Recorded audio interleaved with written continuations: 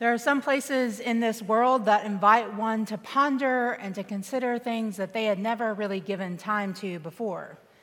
And over the last 10 weeks of my sabbatical, my life has been full of them. While I'll go into sharing about my Camino journey and my travels in a few weeks, one of the sights that I saw while walking a portion of the Camino de Santiago de Compostela was particularly on my mind this week as I prayed through the text. The Cathedral of Leon is one of the most spectacular sights to behold. It was the first national monument of Spain and has played an important role in Spanish Christianity throughout hundreds of years. These days, one can walk through the cathedral with an audio guide that tells stories woven with stained glass and stone. And ancient statues stand next to pots full of fresh-cut lilies, asking the seer to lean into the truth that God is present in the unchanging stone just as much as God is present in the wilting flower. The cathedral is awe-inspiring and powerful to see, but it's not its prominence in the city or its beauty that reminded me of today's lesson from Hebrews. It's the story of how it came to be. As you ascend any of the many hills that lead up to the cathedral, the one that you see today began in the early 13th century. And although there was a 50-year period of delay, this holy site was finished just after the turn of the 14th century. In less than 100 years, the people of the Kingdom of Leon built what would become a sign for future generations of the hope they lived, of the faith they had. I imagine for the people of Leon, it was, as the author of Hebrews puts it, the faith of things hoped for and the assurance of things not seen that drove them to craft such a transcendent masterpiece.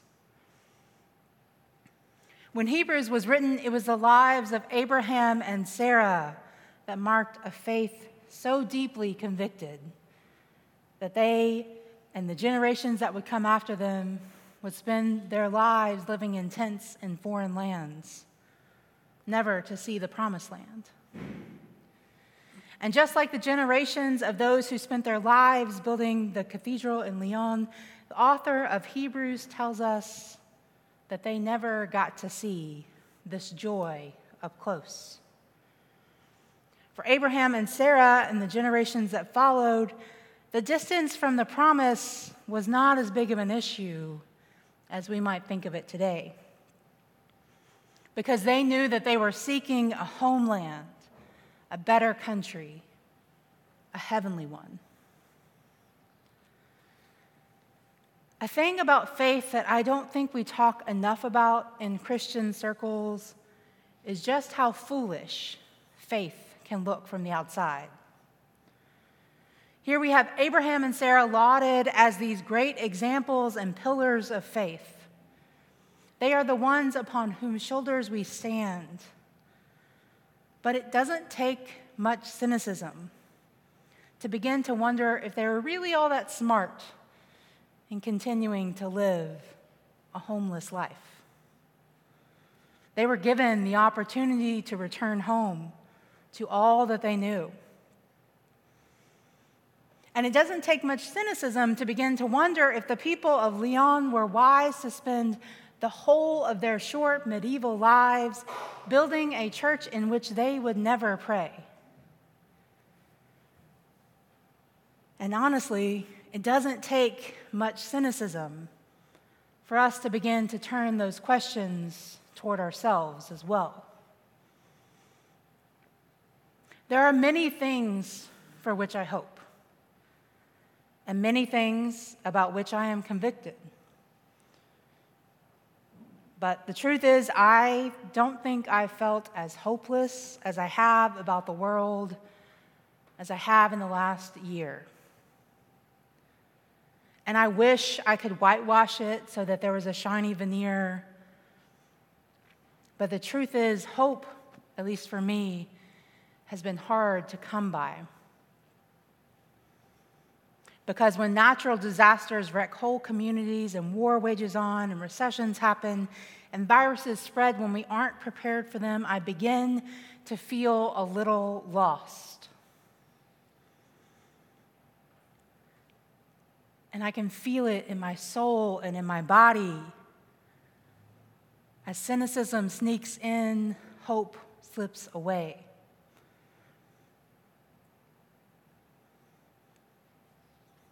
So today we have this. We have this opportunity to return to our stories, to see the ways in which those Christians in whose steps we follow begin to light the way.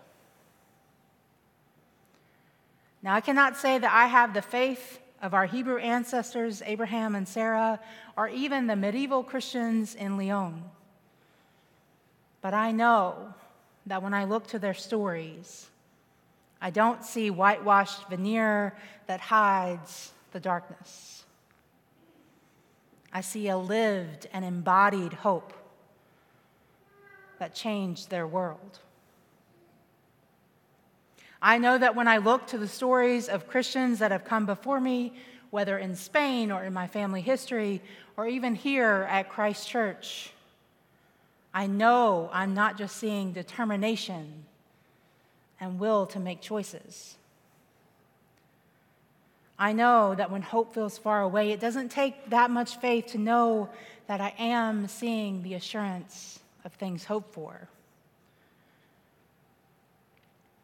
Because on this morning, we are not just surrounded by stained glass and stone and wood.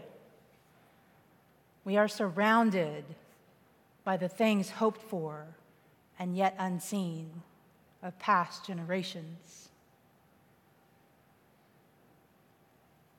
The question for today, then, is what hope is here?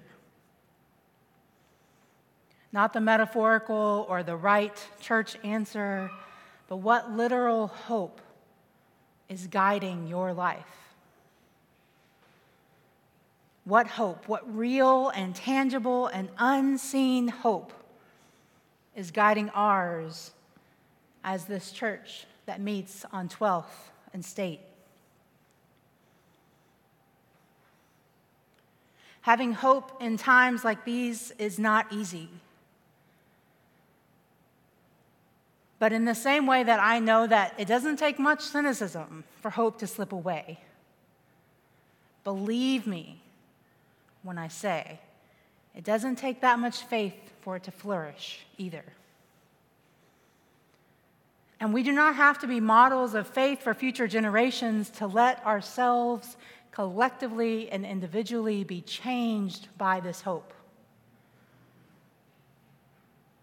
As I mentioned, there were so many spaces in which I was invited to cultivate this hope while traveling on my sabbatical.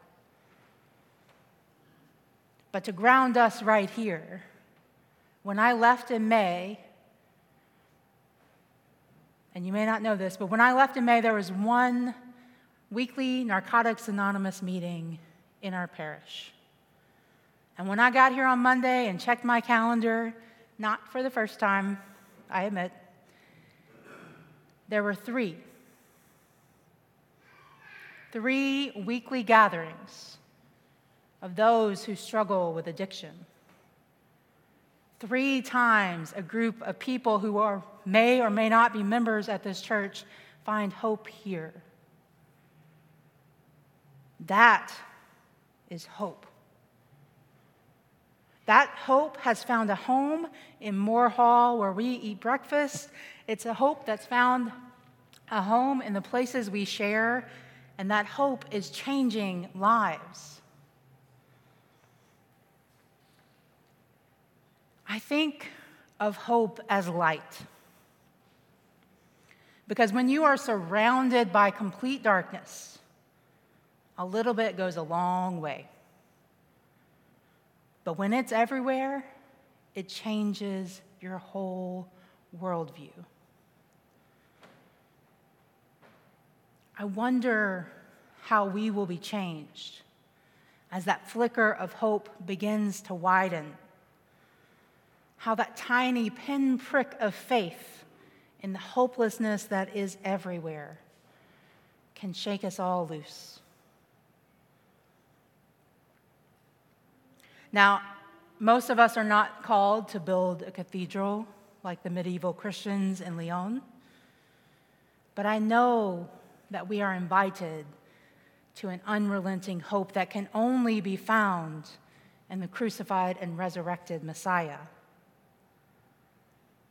I know that each day we get to choose how we live, not the circumstances, not the reality, not all aspects of it, but we get to choose whether we lean a little more toward cynicism or a little more toward faith. And I know that none of it means that our life will be easy or good or simple. But I believe that this is the hope to which we are called. I believe that our faith will carry us in this hope, even when it means we might look a little foolish. I believe that faith can pull us on a journey, and faith can build a cathedral, and faith can offer belonging to those who struggle with addiction. But it is hope. The hope of things not seen, hope shared with those around you, hope that will inevitably change us. This is the hope. This is the hope that will sustain us. Amen.